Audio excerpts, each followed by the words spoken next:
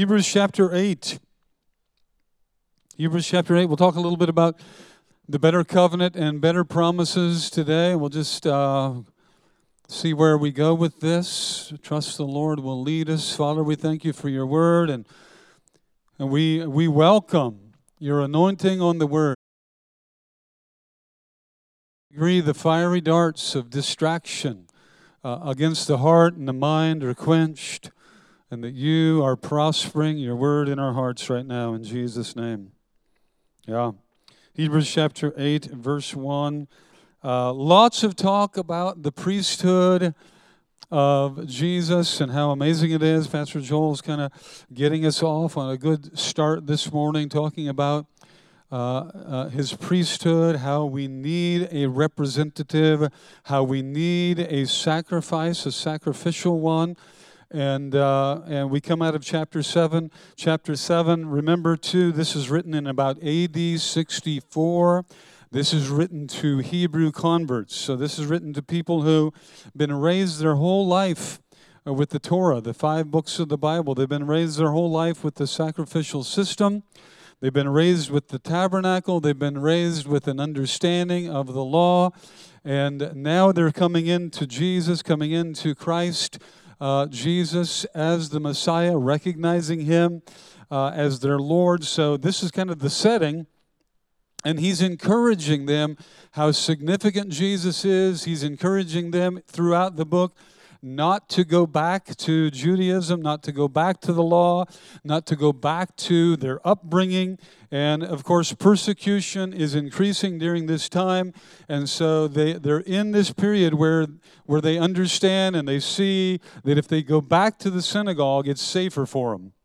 That Christians are coming under heavier and heavier persecution, and that there's safety, more safety at this time back in the synagogue than there is as a Christian.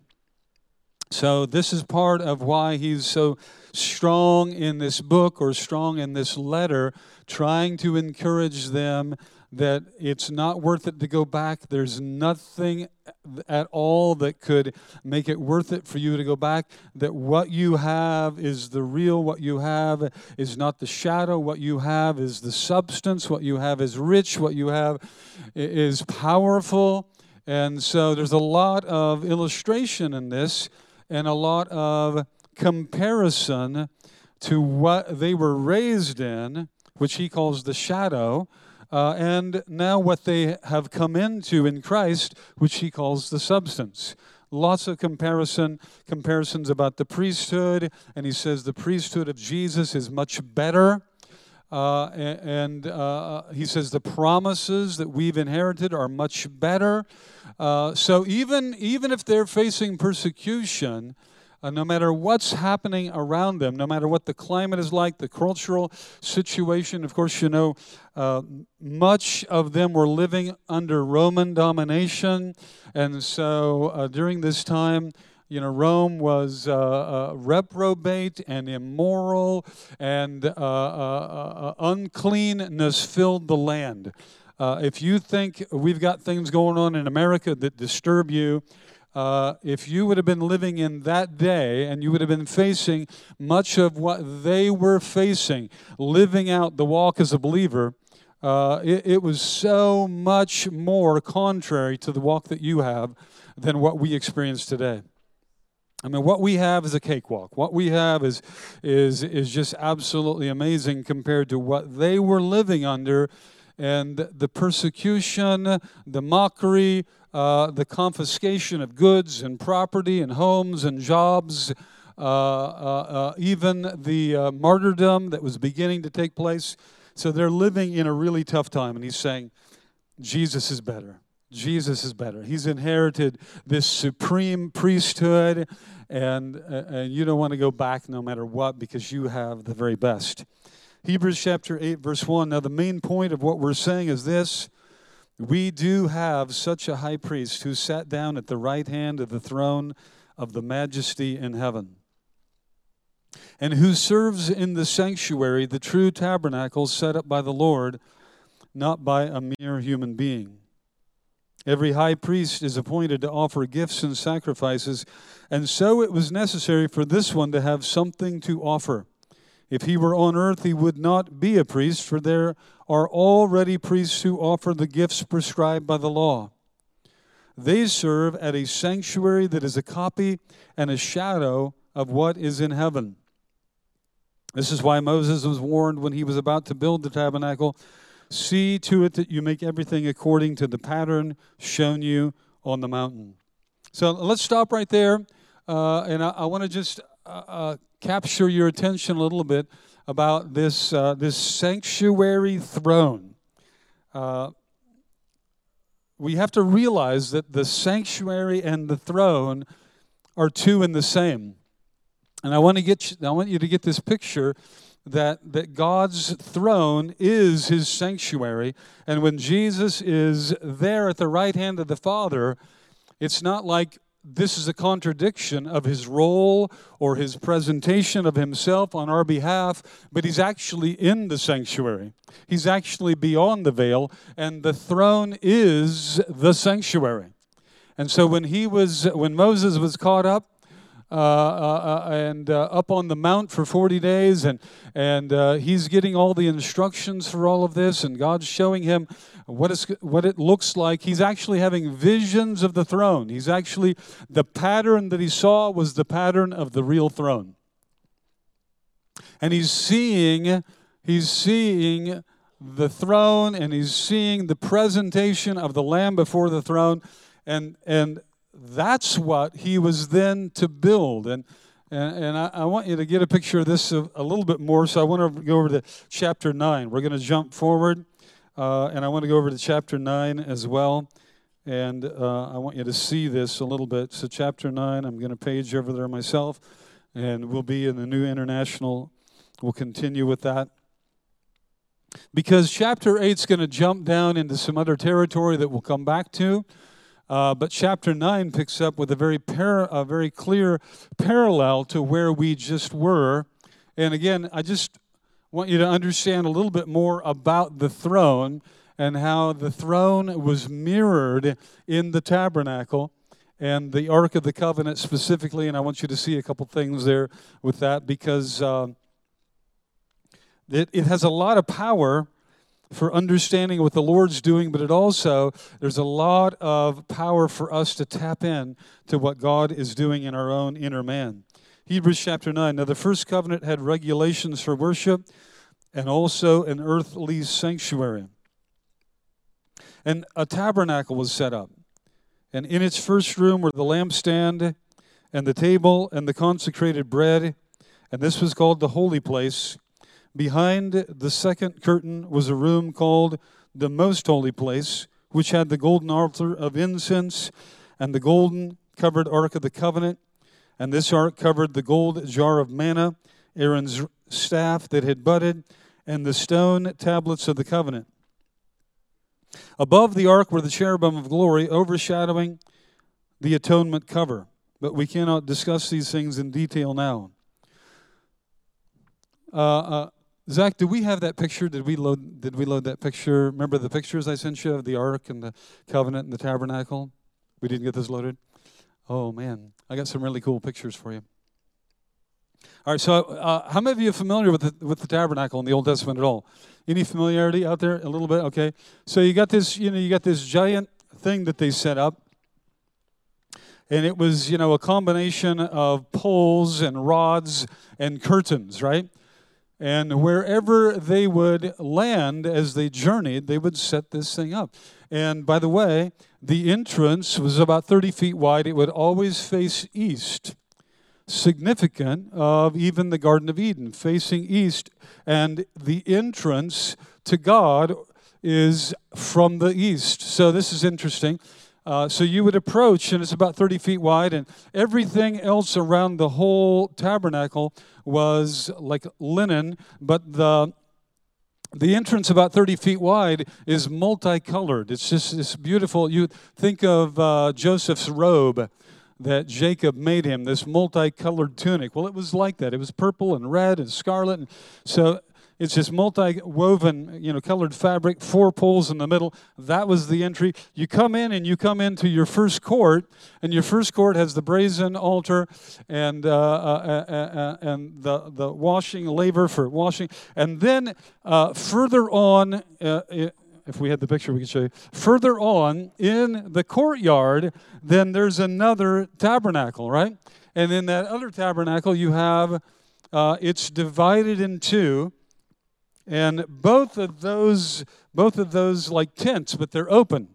Now, they need to be open because a lot of smoke's going to go up, right? We're going to be offering sacrifice, and so those need to be open. And so you've got the first chamber, and it's a pretty good-sized chamber. Then we know that there's a veil separating that first chamber to the second chamber. And in the second chamber, then you've got the Ark of the Covenant. The Ark of the Covenant is about 30 inches wide and 50 inches long. So it'd fit in the back of a pickup truck pretty good. That gives you kind of a visual, A pickup truck's about 4 feet wide and about 8 feet long, a full-size pickup truck.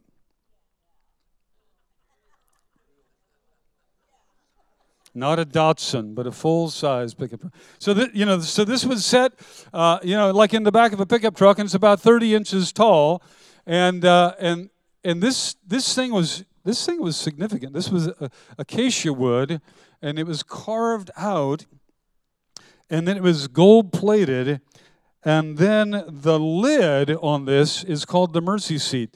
The lid, the atonement lid, was solid gold, hammered solid gold, by the way.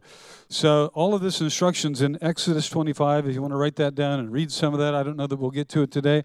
But Exodus 25 is where he sees this instruction. The lid is solid gold and like billet aluminum. Have you got billet aluminum wheels? That means the wheel's made out of one chunk of aluminum. Well, okay, so sorry, guys. So this is like one chunk of gold, and out of that one chunk of gold, they had to make the lid. And then they had to make the cherubim. The cherubim were hammered artisan work that came up off of the lid where these two angels would face each other. And it's there that God's presence would show up when they would come in. Once a year, the high priest would come in, and God's presence would be manifest between the cherubim on that solid gold mercy seat.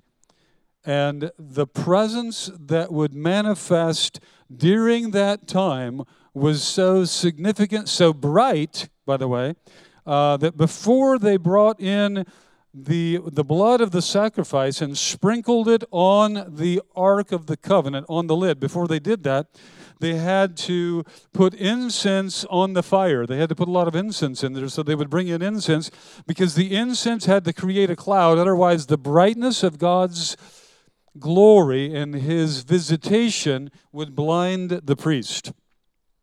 So they would have to be dumping incense on the coals and creating all of this smoke so that the brightness wouldn't blind the priest. And so this is where God would show up, though. And by the way, that ark, it's estimated that it weighed somewhere between 2,300 to 4,000 pounds.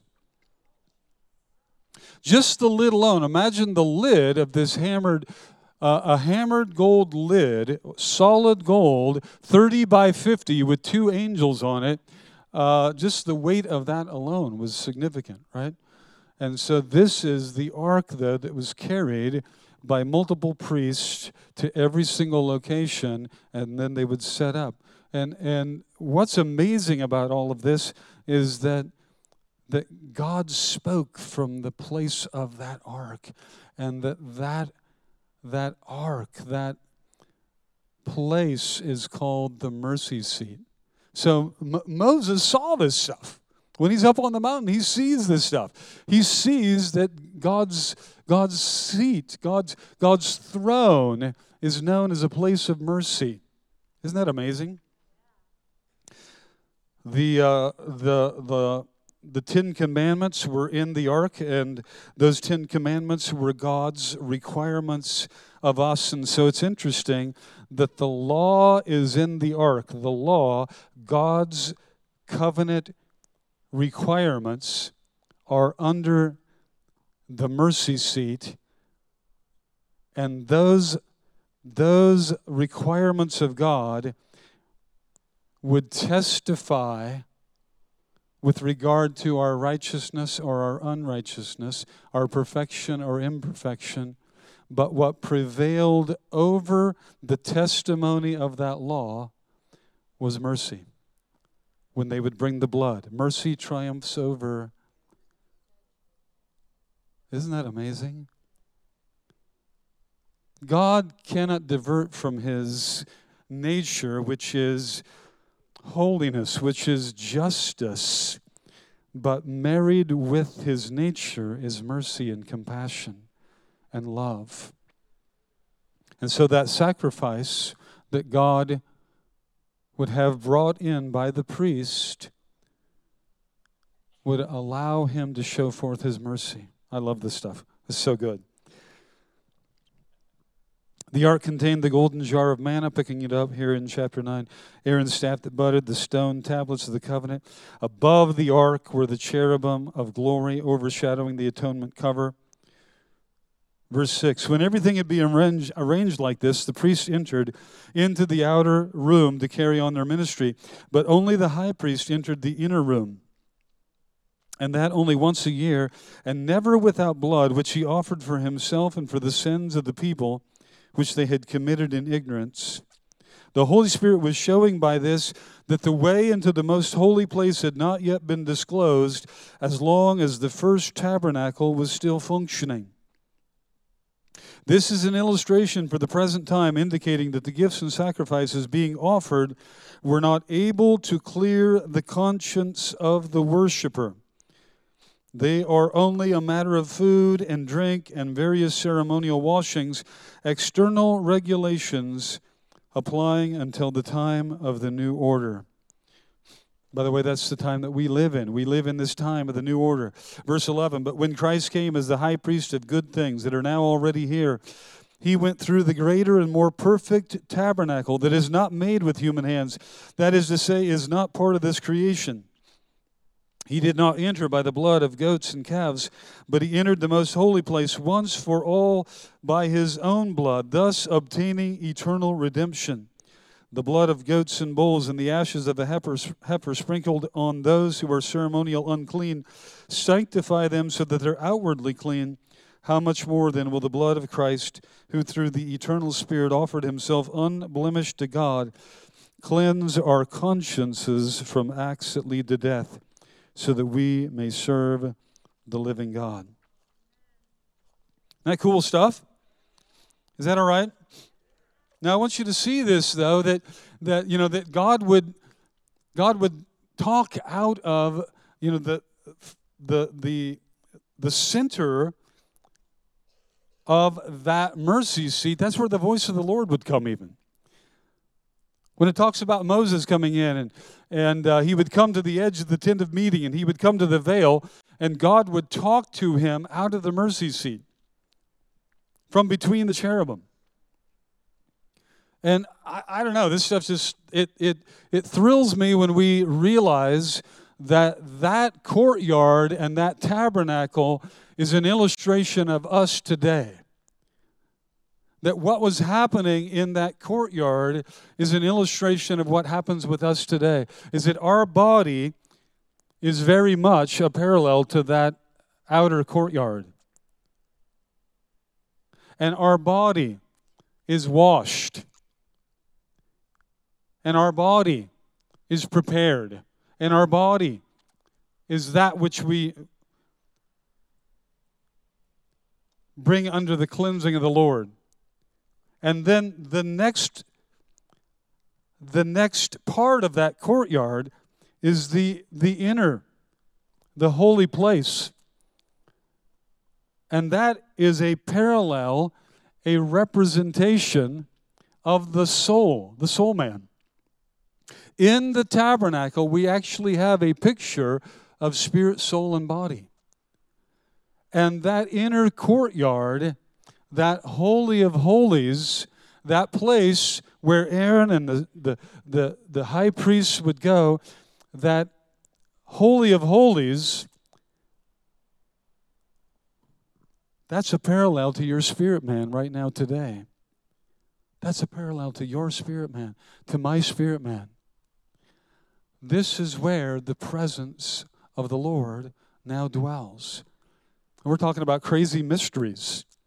That what Moses saw and God's throne is this throne, but yet sanctuary. God's throne is this place that, I mean, we might see it or picture it, like out of England, or like a monarch, or something out of Disney where we've got this throne and this king. But it's actually a sanctuary where worship is transpiring. And where the sacrifice of Jesus, the offering of Jesus, is now, even now presently, being represented before the Father on our behalf.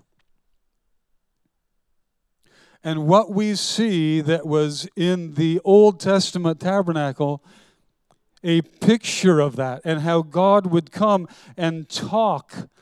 His voice would be heard out of the mercy seat when the blood would be brought and sprinkled on that mercy seat.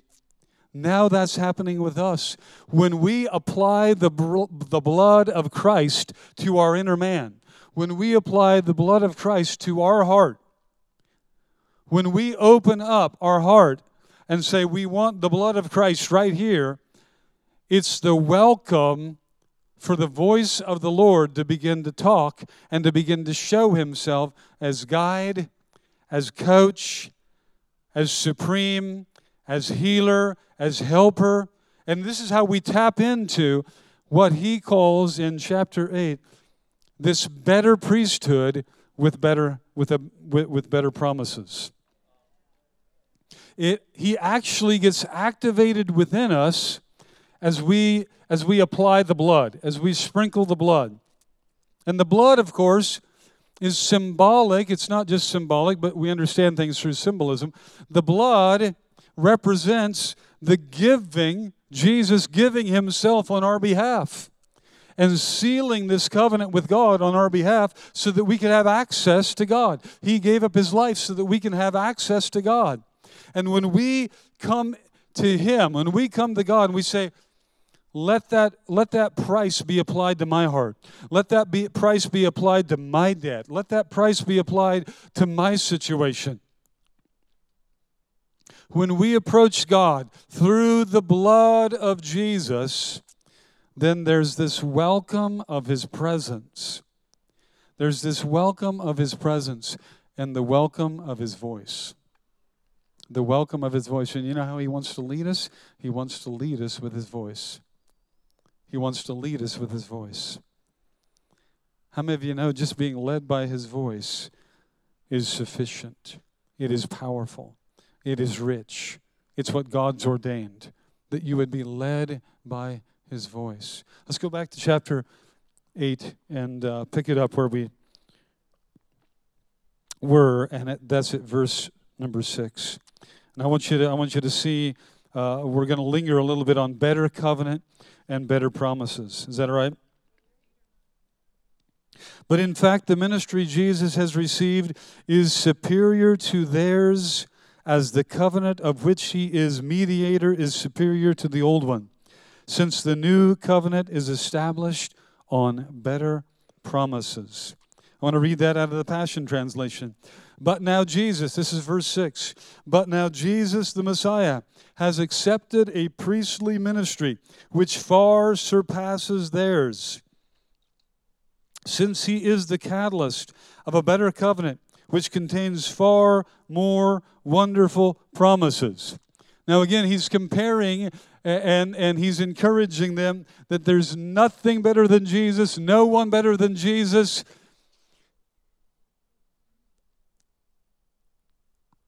No need to look for anything beyond Jesus.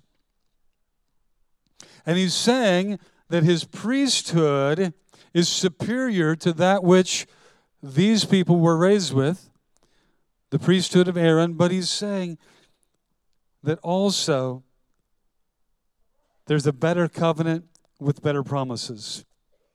I've got a few notes on this. What is the better covenant? Why is it better?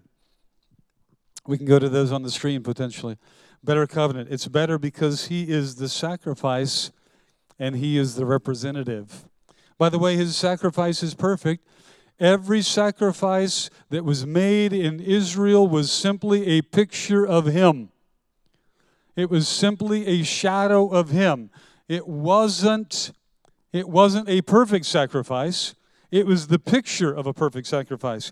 So we have a better covenant because he is the sacrifice and he is the priestly representative. It's better because it's made with a perfect man.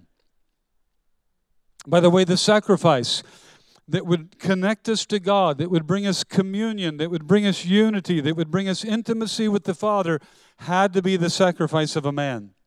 Because when Adam fell, the only way back to God was that we would come back through a perfect man. An angel couldn't bring us back to God. There's no other being that could bring us back to God.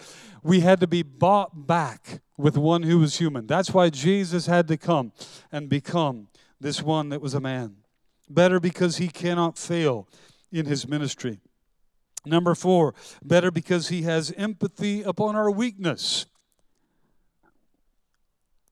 The sacrifice of a calf, the sacrifice of a goat, the sacrifice of a turtle dove, the sacrifice of a pigeon. There was no connection of empathy. It was just simply a picture of the lamb.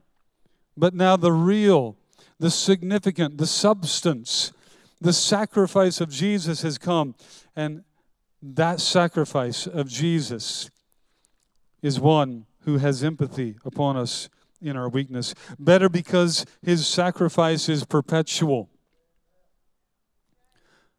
His sacrifice, he ever lives now to present this sacrifice of himself before the Father on our behalf. There's never a moment where you can't apply the blood of Jesus to your heart. There's never a moment where you can't tap in to the grace of God now. The grace of God that flows out of the mercy seat because the blood of Jesus has been offered on your behalf. And that blood, we don't understand these mysteries. That blood is continually being offered on your behalf, continually before the Father, around his throne, which is called a mercy seat. And so rather than you receiving the judgment that you deserve, that's written on that testimony, that stone of testimony against you, you're receiving the grace of God. You're receiving the touch of God. You're receiving the encouragement of God. You're receiving the friendship of God. Come on, that's rich. Better because he offered himself fully to Father to satisfy our debt. Better because this knits us to Father by faith. We as we believe this, as we tap into this, we're knit to Father.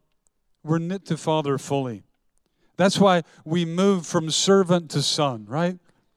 The sacrifices of the Old Testament were a picture of this, but they didn't knit us in communion with Father. And the sacrifice of Jesus knits us in communion with Father. And lastly, better because it restores the walk of faith. It restores the walk of faith. Faith cometh by, Romans chapter 10, verse 17, faith cometh by hearing. How do we hear? We hear the voice of God. When the blood of Jesus is applied to the mercy seat or the core of our heart, then the Holy Spirit takes up residence on the inside of us. And our spirit man begins to hear the voice of the Lord. Next, I want you to go to this and look at the better promises of the new covenant. He says that not only have we received a better covenant, but we've received better promises. We receive the promise of Jesus representing us. He ever lives to represent us. Number 2, we receive the promise of a clean conscience. How many of you know if you're dealing with guilt and shame and heaviness inwardly, but yet you've come to Jesus, that's a lying spirit. That's a lying spirit. That's a testimony of condemnation that's from the enemy that you can dismiss. You don't have to listen to that. Literally, this is maybe why at the Wolf House we loved. I shouldn't say love. I got to be careful here. Papa, especially though. I like spankings a lot better than. Sorry, at the Wolf House, I like spankings a lot better than. You're going to be grounded for the next week. You know why? Immediately we deal with the heart, and immediately we restore the relationship. Somebody's grounded for the next week, we're all going to be miserable, right?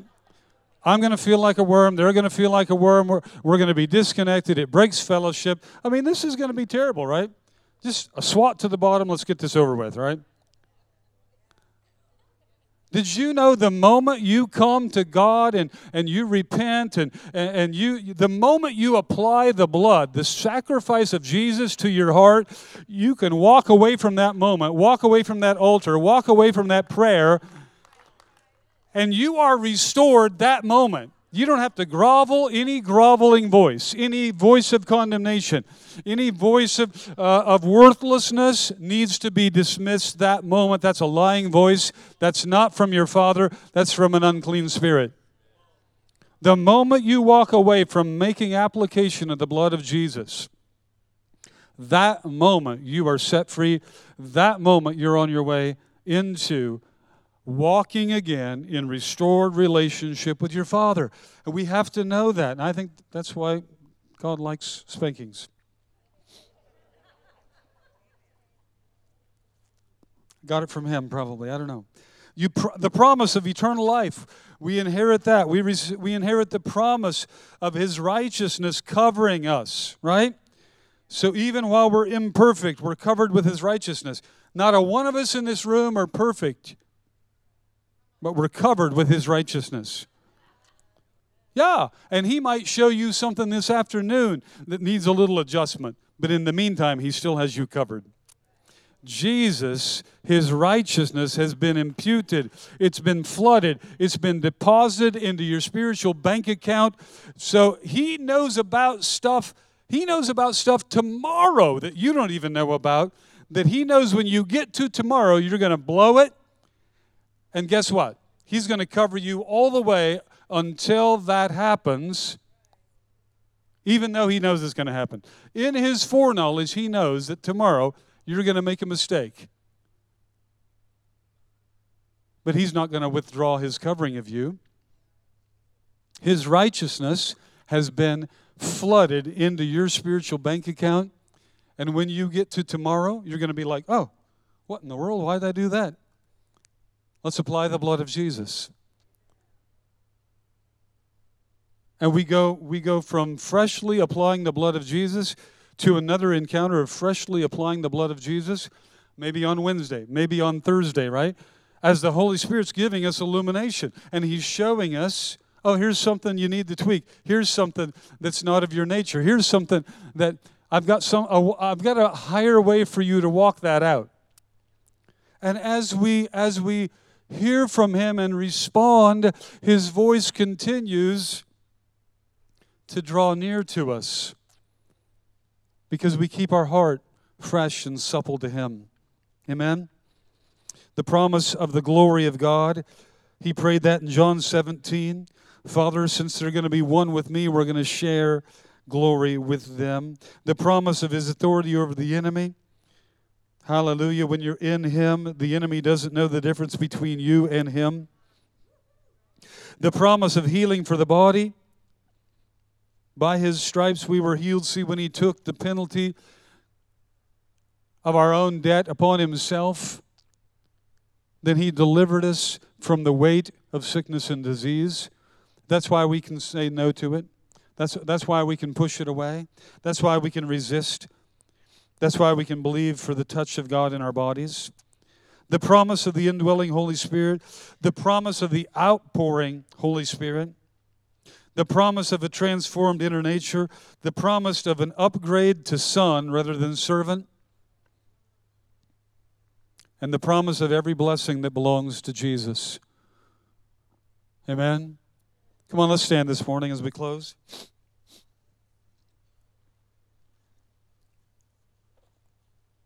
We live in the most privileged time on the planet. We live under such an open heaven and such a blessed time in God. We live in such a day where so many things are coming to pass, so many things are being fulfilled. We live in such a privileged era where we have come into the new covenant and we are partakers of this better covenant with better promises. And the very glory that shone in the mercy seat in the tabernacle now shines in our hearts. Now shines in our hearts. It's a glory we can activate. It's a glory we can lean into.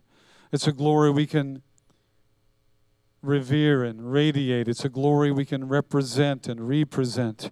It's a glory we can abide in. It's a glory and a richness that's from Him. I think this is why Paul said to Timothy at one point, don't let that glory be quieted. Don't let that glory be put aside. Paul writing to Timothy, stir up the spirit that's in you. Stir up the spirit that's in you. That spirit that came through the laying on of hands, he says, stir up that spirit that's in you. And I think that's a word for every one of us this morning, that we would lean into the glory of the Lord that is ours, that we would welcome the abiding glory that is ours, that we would look to the abiding glory that is ours. Life has a way of pulling us in every dimension, in every way.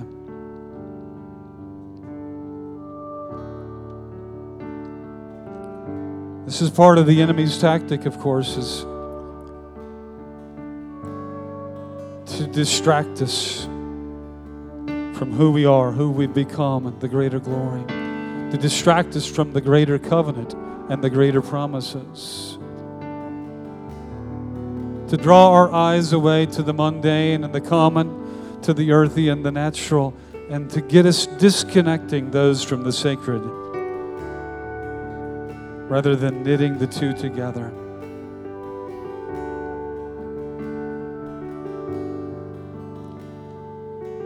Lord, we ask for a refreshing this morning of the greater glory.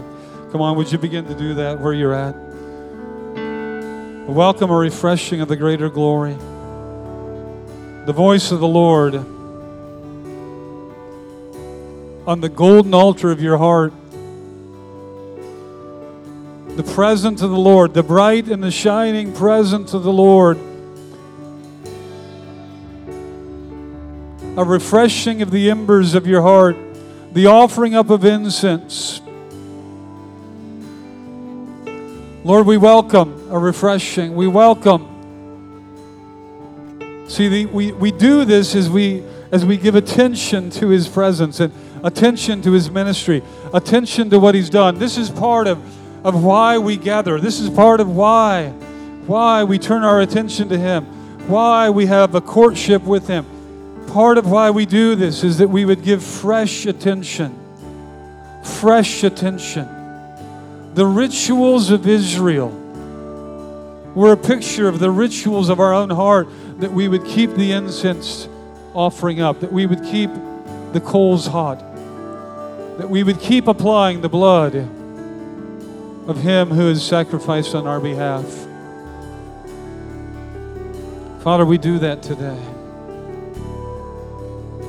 We welcome the glory of your voice, the glory of your visitation, the glory of your presence, the glory of your presence, Lord. We welcome the glory of your presence, Lord.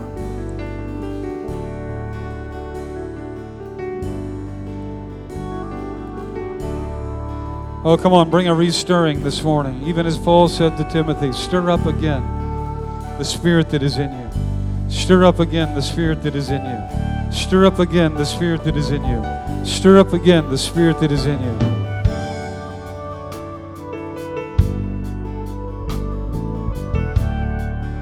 Fresh application. Lord, I want to walk with you. Lord, I receive your payment on my behalf. Jesus, I'm thankful for what you've done for me. I receive the sacrifice that you offered as communion with the Father, intimacy with the Father, friendship with the Father, relationship that I need, Lord. These are relationships that I need. Relationships that I need, Lord. Forgive me for taking you for granted. The inner light, the inner illumination of the Holy Spirit for granted. Come, breathe fresh on my altar. Speak fresh on the altar of my heart, Father. Let the richness of your voice come fresh again, Lord.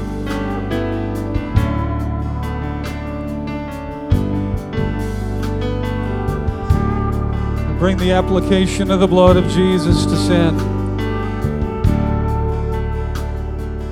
to rebellion, to pride, to doing it my way. I bring the application of the blood of Jesus to my heart, to my inner man,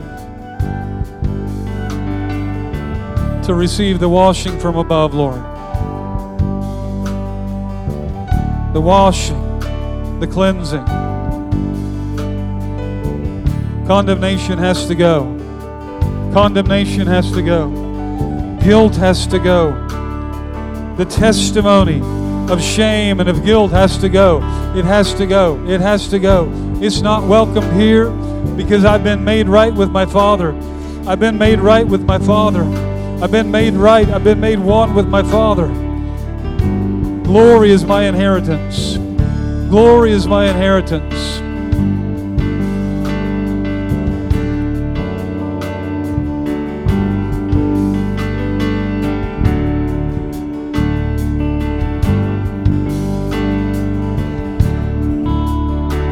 Prayer team, if you'd come and we'll just worship as we go this morning.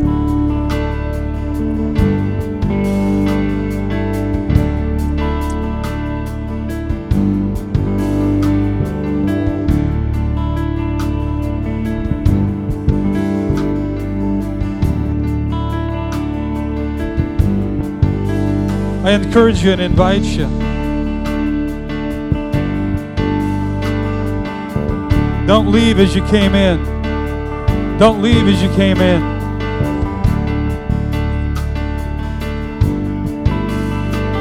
You know what refreshing means to your own heart.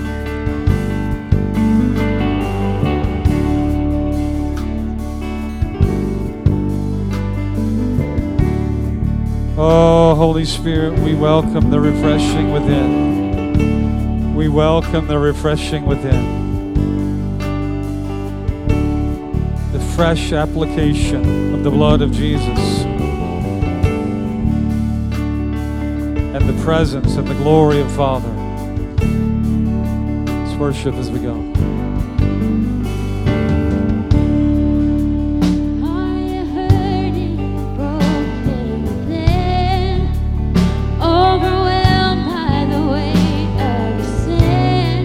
Jesus is calling.